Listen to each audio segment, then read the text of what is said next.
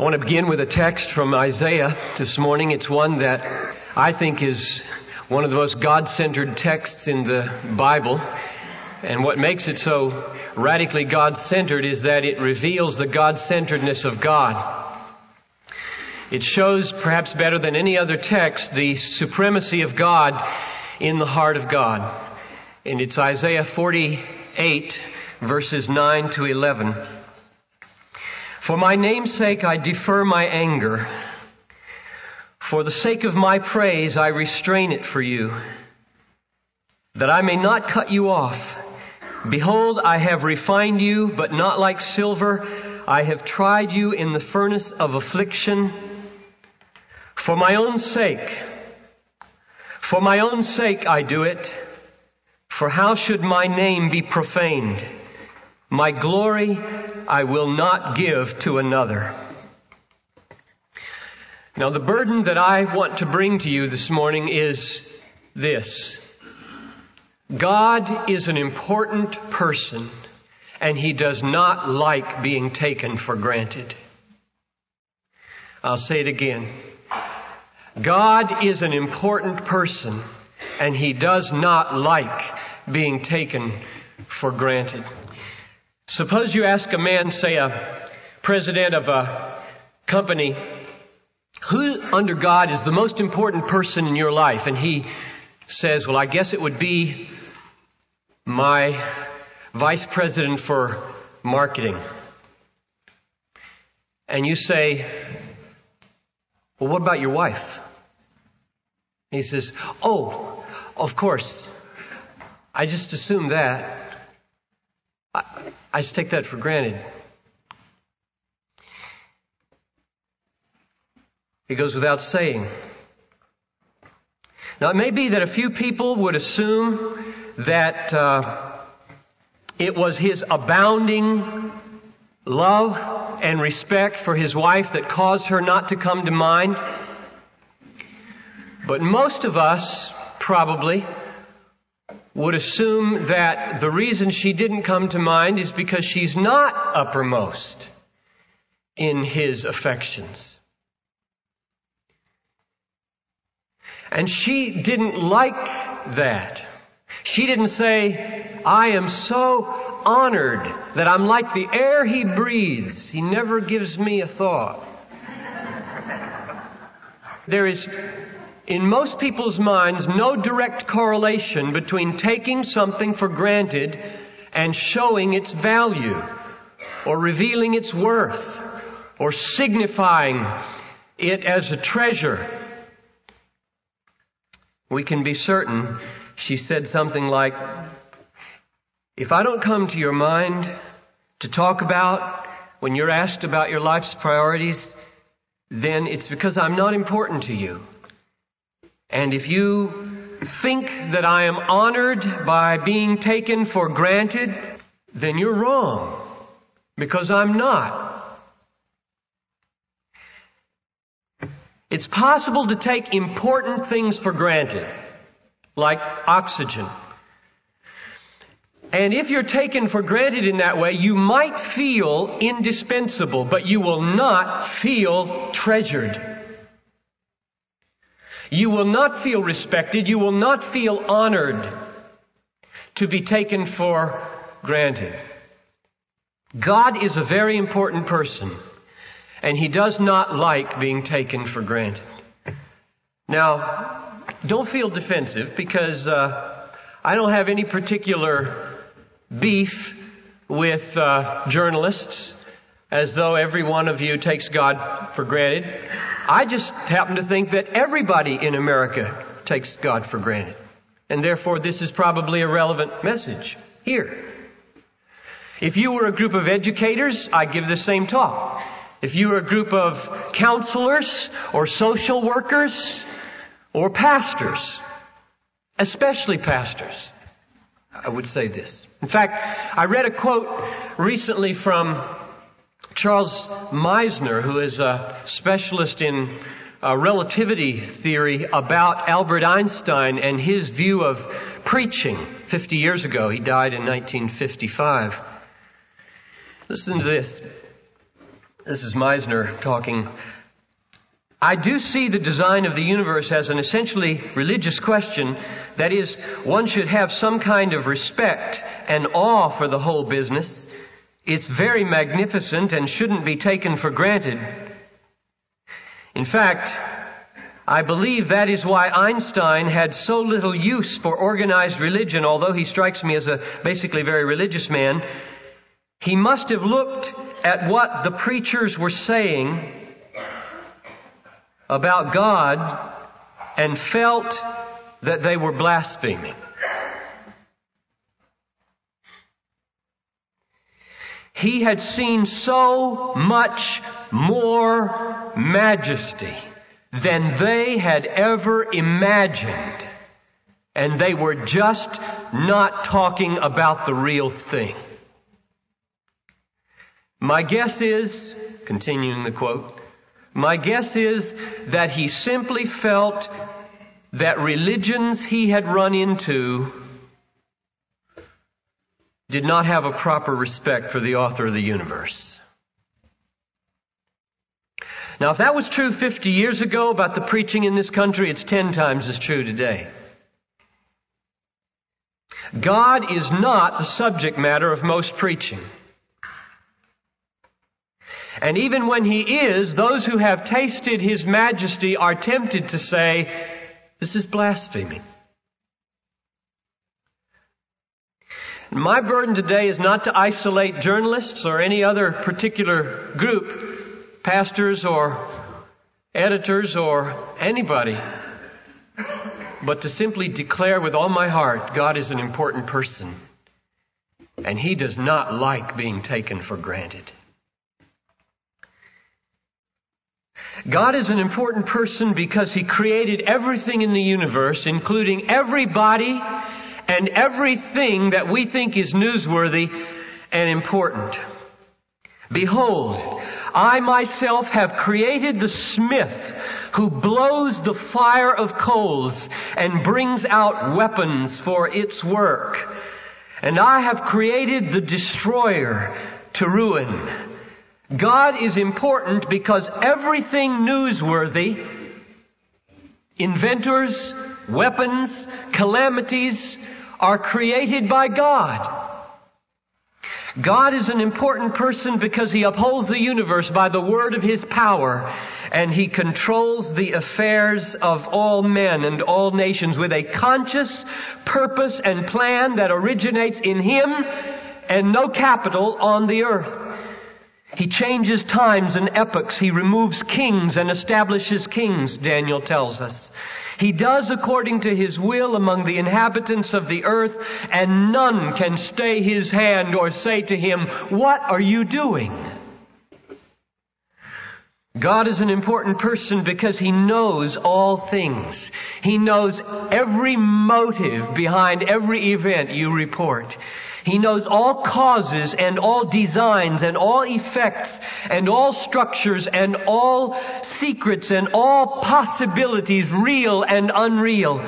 I am God and there is no other. I am God and there is none like me, declaring the end from the beginning and from ancient times things not yet done, saying, my counsel shall stand and I will accomplish all my purpose in this world. God is an important person because He's the only path to eternal life and the only source of everlasting joy. Thou dost show me the path of life, and in Thy presence is fullness of joy, and at Thy right hand alone are pleasures forevermore, and nowhere else can pleasures that last forever be found and that fill to the brim. God is an important person because His Son stands at the center of human history and is the source and measure of all truth and beauty and goodness. And on His saving will hangs the destiny of every one of your readers and every single human being on the face of the earth. God is an important person, and He does not like to be taken for granted. He does not like to be assumed. He doesn't like the image or the metaphor foundation alone. Because you forget foundations, they just are in the basement. And if you answer, well, He's the foundation of all we do, He doesn't care if He's forgotten. He doesn't like to be taken for granted. The psalm does not say, "Great is the Lord," and greatly to be taken for granted. It says, "Great is the Lord, and greatly to be praised."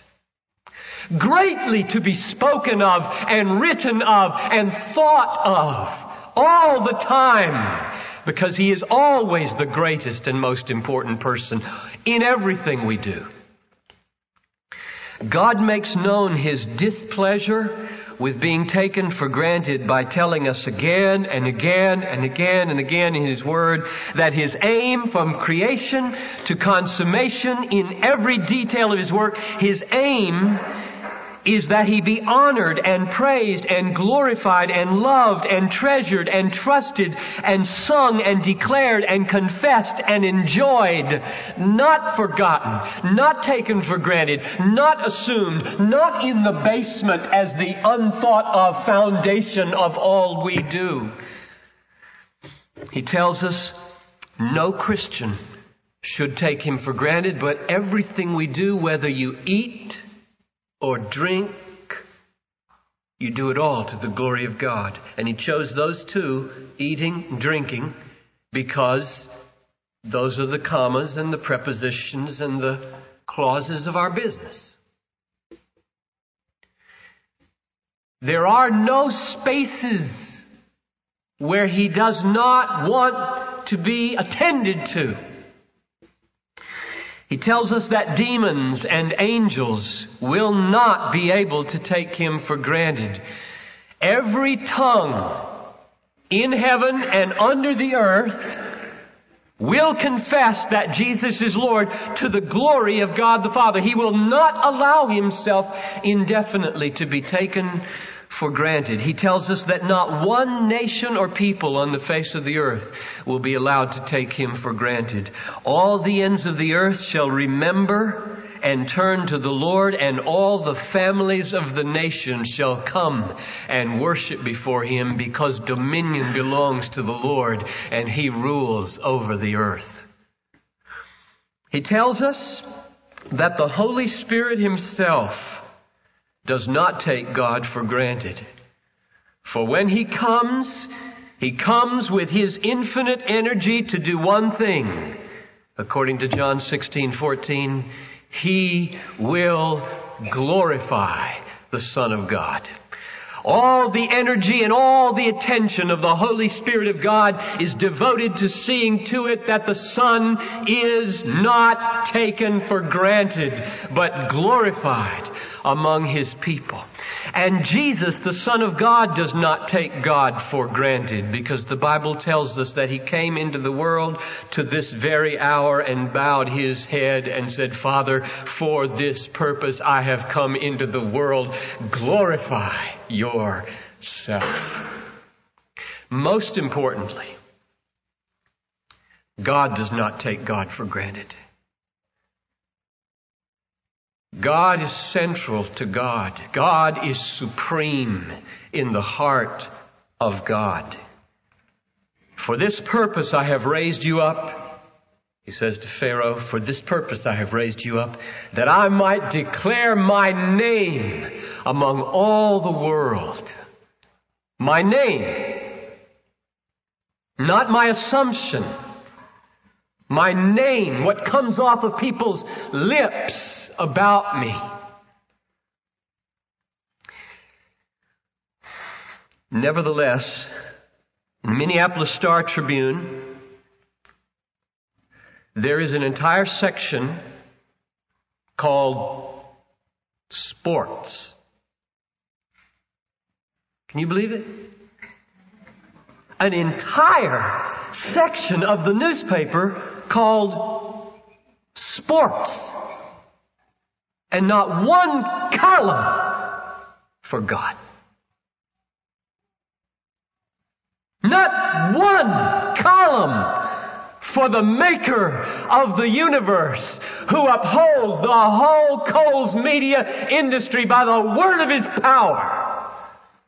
Not 1 minute on prime time news. Not 1 hour in 12 years of public education. Not 1 page in Newsweek or Time. And what about evangelicals? I've been to church growth seminars where he is not once mentioned. I've been to lectures and talks on pastoral issues where he's not so much as alluded to.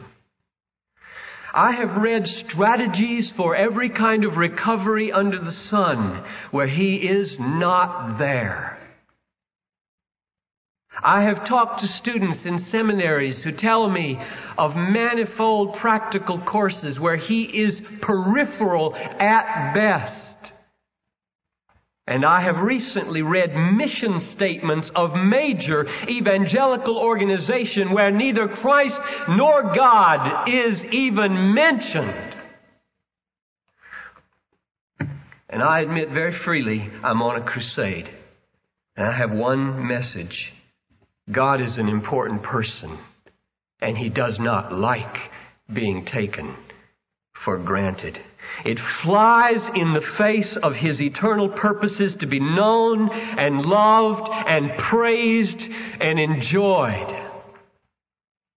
And when we take Him for granted, it makes us superficial people.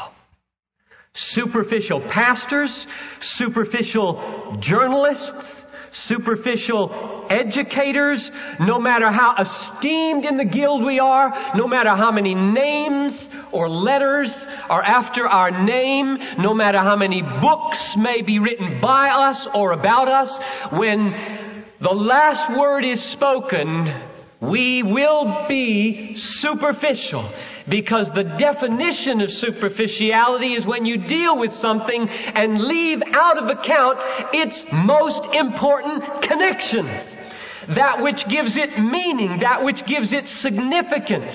If you deal with it in the little cocoon of godlessness, it is superficial, no matter what prize it may win. God doesn't like to be taken for granted. I went to visit a school. We're trying to figure out where to send my 13-year-old to school now. I went to visit a school not long ago, and it's a Christian school. And I asked in a moment of quiet with 2 faculty in this room, what is the ultimate goal of your education? And I thought I had tipped my hand with the word ultimate. I don't know what you have to say. But their answer, they smiled as though, oh, great, this is what they've been waiting for. And they said, our goal in this institution is to train the minds of young people so that they will think critically and become fully human. They wondered why I kind of didn't respond more energetically and had a little question on their face. And I said, well, I just thought maybe the mission statement of a Christian school would be different than an atheistic school. I did say that.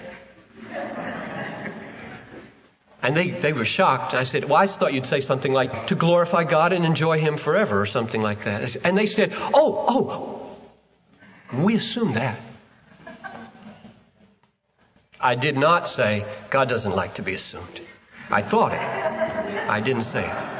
I say it to you, and you're getting the overflow of that emotion. If someone says, Piper, it's just religion. What do you want to do? Turn every magazine into a religion journal? What do you want from the Minneapolis Tribune? It's just religion. You're talking about religion. To which my response is, it's not religion, it's reality. He's God. He made you. He holds all your molecules together moment by the word of His power. He runs the world. He determines all things. Everything gets its meaning and its significance from Him. It's not religion. It's reality. Everything without exception has to do with God. Not secondarily, but mainly. Mainly.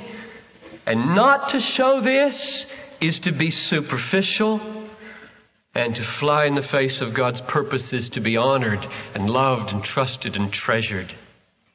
Let me close with a personal exhortation. When a man forgets to mention his wife when asked about the priorities of his life and what's most important under God, there's a defect in his love. There's a defect in his love. And when a Christian is asked about the priority of his life, or when a Christian can spend hour after hour talking or writing about things and not have God come to mind and not include God, there's a defect in that person's love. And the healing for that defect and the opposite of taking God for granted is hour by hour reveling in God. Hour by hour savoring of God. Hour by hour delighting in God and trusting God and treasuring God and standing in awe of God hour by hour. That's the healing that a lot of us desperately need. And we need it again and again and again. Because this world is so much with us and is so massively God ignoring and God neglecting and God despising that we simply absorb it and take His absence for granted. Does it grieve you when you watch television and He isn't there? He just isn't there. I mean, maybe you're grieved if somebody says, Jesus Christ. But are you grieved when they don't say anything? He's just gone. If it doesn't, it just shows how much you've absorbed. You can read the newspaper and page after page after page of the newspaper and He's not there. Are you stunned? Does it boggle your mind? It's like a little grain of sand in the palm of God's hand. And they never even talk about Him. One discovery that I have made that has made all the difference for me is this. The reason God does not like being taken for granted is not only that it robs Him of glory, but that it robs me of joy.